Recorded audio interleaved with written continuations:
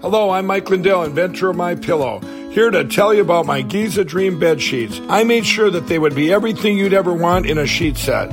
I started with the world's finest cotton called Giza. It's only grown in a region where the Sahara Desert, the Nile River, and the Mediterranean Sea all meet. The long staple cotton makes my Giza Dream sheets ultra soft and durable.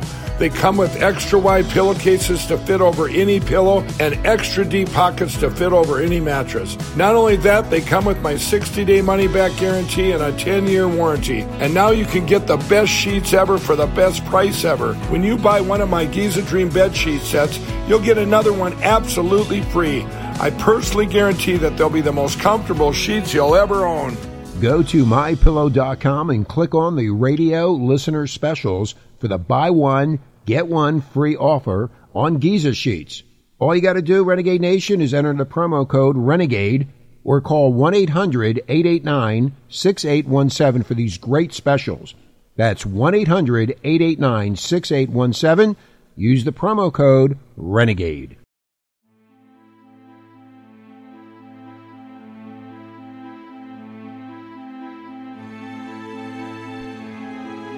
Please be aware the stories, theories, reenactments, and language in this podcast are of an adult nature and can be considered disturbing, frightening, and in some cases even offensive.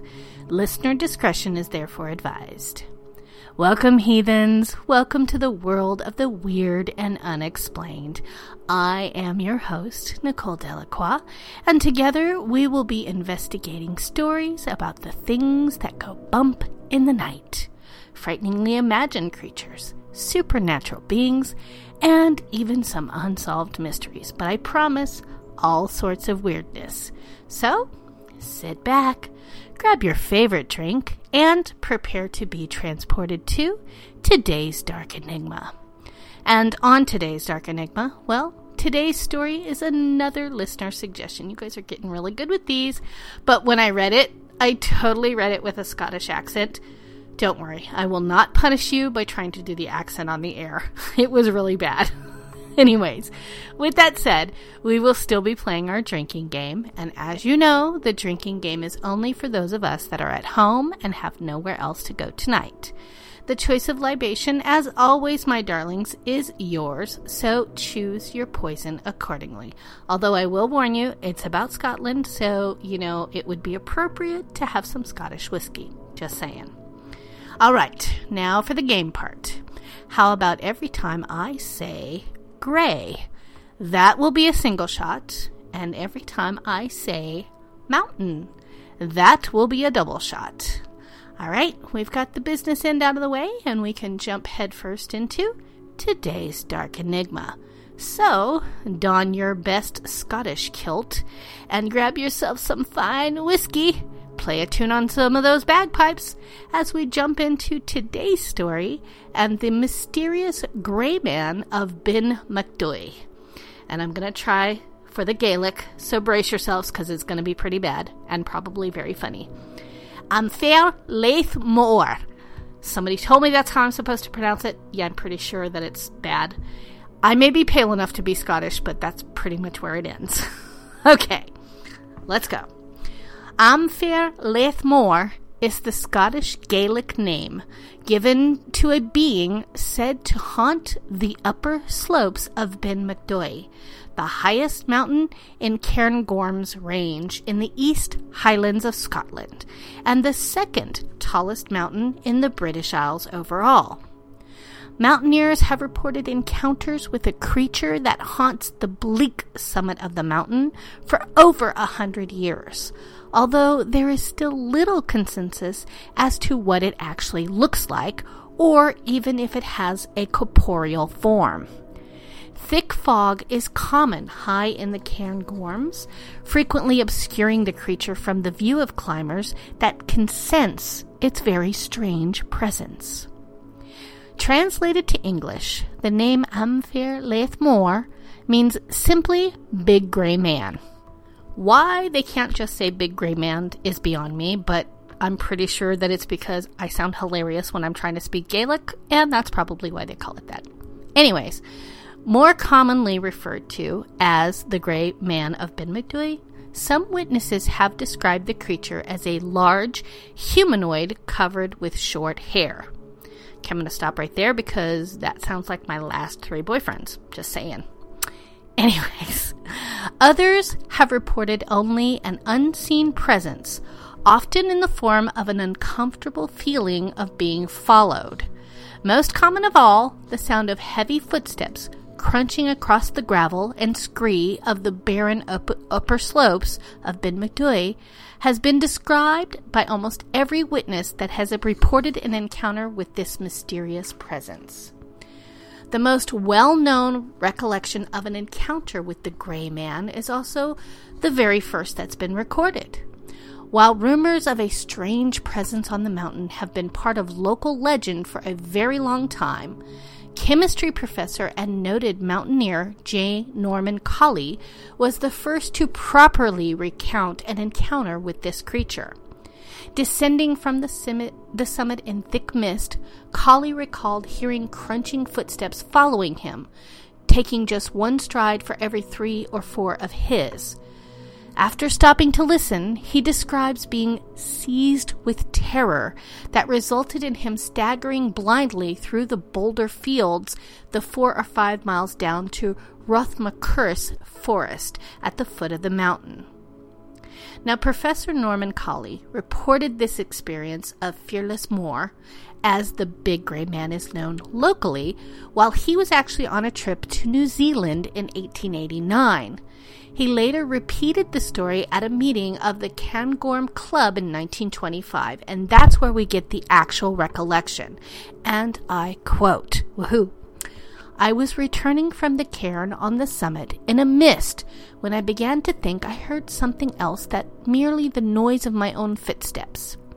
Every few steps I took, I heard a crunch. Then another crunch as if someone was walking after me, but taking steps 3 or 4 times the length of my own. I said to myself, this is all nonsense. I listened and heard it again, but could see nothing in the mist. As I walked on and the eerie crunch sounded behind me, I was seized with terror and took to my heels, staggering blindly among the boulders for 4 or 5 miles, nearly down to Rothmacurse Forest. Whatever you make of it, I do not know. But there is something very queer about the top of Benmacdui, and will not go back there again by myself, I know." End quote. This story from an otherwise sensible man of letters gave credence to the myth, and a spate of similar experience emerged as others felt emboldened to tell their own tales. These were later collected by Affleck Gray in his authoritative book on the Big Gray Man, where he explored not only the stories but their possible explanations in an attempt to understand where they came from. He concluded his tale with the assertion that there is something very queer on the top of Benmacdui, and that he would never be back to the mountain. And a fellow of the Royal Society and that noted scientist Colley had a reputation for intelligence and an analytical mind, to the extent that a 2013 publication suggested he may have provided some of the inspiration for Arthur Conan Doyle's creation of Sherlock Holmes. His reputation resulted in his account being widely reported by the press. After Colley's claims were made public, a number of other mountaineers came forward to tell of their own encounters with the Gray Man. Typically, the response to these following accounts were more dismissive, suggesting that the Cairngorms themselves have a bleak, eerie atmosphere that could cause the mind of a lone climber to play tricks on them. One of these men to come forward was fellow chemist and mountaineer Alexander Callis, who reported his own encounter on Benmacdui. Searching for crystals on the mountain with his brother, both men noticed a large figure approaching them from the summit of the mountain, before disappearing from view. While waiting nervously for it to reappear, both men were seized by a sense of dread and fled down the mountain. Mountaineers on Benmacdui have continued to report encounters with a strange presence on this mountain.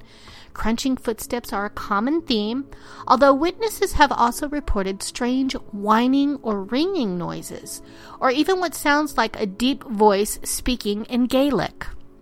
Strange feelings of fear and despondency are also often felt. Some have even reported a strange draw towards cliff edges, as if an unseen presence is trying to force them over. While the majorities report an unseen presence or sense of dread, others have described encounters with a very visible and very real creature. An encounter by a man camping close to the top of Ben Macdui in 1940 was recounted to author Richard Frere, who later published the book The Big Grey Man of Ben Macdui. After setting up camp sometime in 1940, the man retired to his tent, but was troubled by a strange feeling of dread and struggled to get to sleep. After a short and uneasy sleep, he was awoken, sensing movement outside of his tent. On peering out, he saw what he described as a large, broad-shouldered, brownish, humanoid creature, estimating its height at 6 meters. For those of us that are American and can't handle the metric system, that's 20 feet. After circling the camp, the creature disappeared further down the mountain, walking with what the witness called an air of insolent strength. Don't ask me what that means, because I'm still trying to figure that one out. Anyways, 3 years later, in October 1943, naturalist and mountaineer Alexander Tunian was climbing alone on Ben Macdui when he was enveloped in a dense mist. Suddenly, a huge figure emerged from the mist, apparently heading straight for him. Carrying a revolver, Tunian fired 3 shots into the creature before fleeing down the mountain upon noting that his bullets appeared to have absolutely no effect. Okay, that would scare the piss out of me too. There has never been any real sightings as such. Most stories describe the sense of a presence or strange noises, and most agree that there is not actually a big gray man wandering the slopes of Ben Macdui. However, the persistence of the story indicates it has a resonance even today, and if you venture into the Cairngorms, especially in the winter, you become aware of an ancient landscape where myths and legends used to roam freely. Amongst the many theories, several suggest possible explanations. Foremost is that of the Brocken specter, a meteorological phenomenon which only occurs when an inversion, or a gap in the cloud, allow the viewer to see their own shadow cast upon that cloud. The effect is indeed spooky, with a giant gray shadow stretching from your feet into the atmosphere, and in certain conditions, it is accompanied by a circular rainbow which surrounds the shadow, known as a glory. A number of theories have been put forward to explain away accounts of both sightings of the creature itself and the sense of fear it seems to cause in those nearby. One of the most popular and convincing ones to explain stories of a tall humanoid figure is the documented phenomena of the Brocken specters. That was named for the mountain in Germany where they were first observed and documented by the scientist and Lutheran pastor Johann Silberschlag in 1780.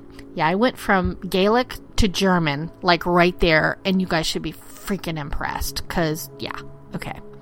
Brocken specters are caused by shadows being magnified and cast against clouds or fog, and most of these people are saying that they're seeing this creature in mist, so this does hold a lot of water. Mountains with relatively gentle slopes, like both Brocken and Ben Macdui, present ideal conditions for the phenomena to manifest, with sun shining on the backs of descending climbers, throwing an elongated shadow into the mists ahead of them. Moonlight or a torch will produce the same effect in the right conditions. And Ben Macdui sits in the Cairngorms National Park, and it is inhabited by a diverse range of wildlife, including large number of deer, as well as Scotland's rapidly disappearing population of wildcats. Many reports of footsteps, shifting stones, and other strange noises are likely produced by an unseen animal.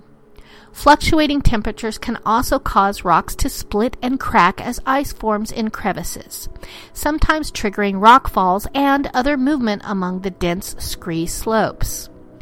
The sense of dread and morbidity felt by many witnesses could also be attributed to illusions caused by cold and fatigue, while the remote, desolate nature of the mountain can easily conjure feelings of fear or loneliness in its visitors. There are only a few spots in the Cairngorms where this phenomena can be seen with any certainty, and even then, there's really not much of a guarantee, since it requires steep cliffs to give the elevation required to get above the cloud. One such place, which often crops up in Big Grey Man stories, is Lurcher's Crag.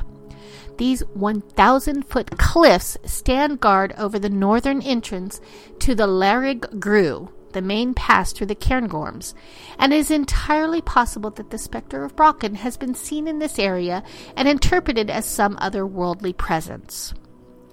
Another explanation may be of a less scientific nature and harder to define.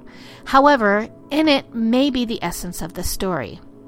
That is, the Big Grey Man is a manifestation of the spirit of the place, transformed by imagination into an actual person.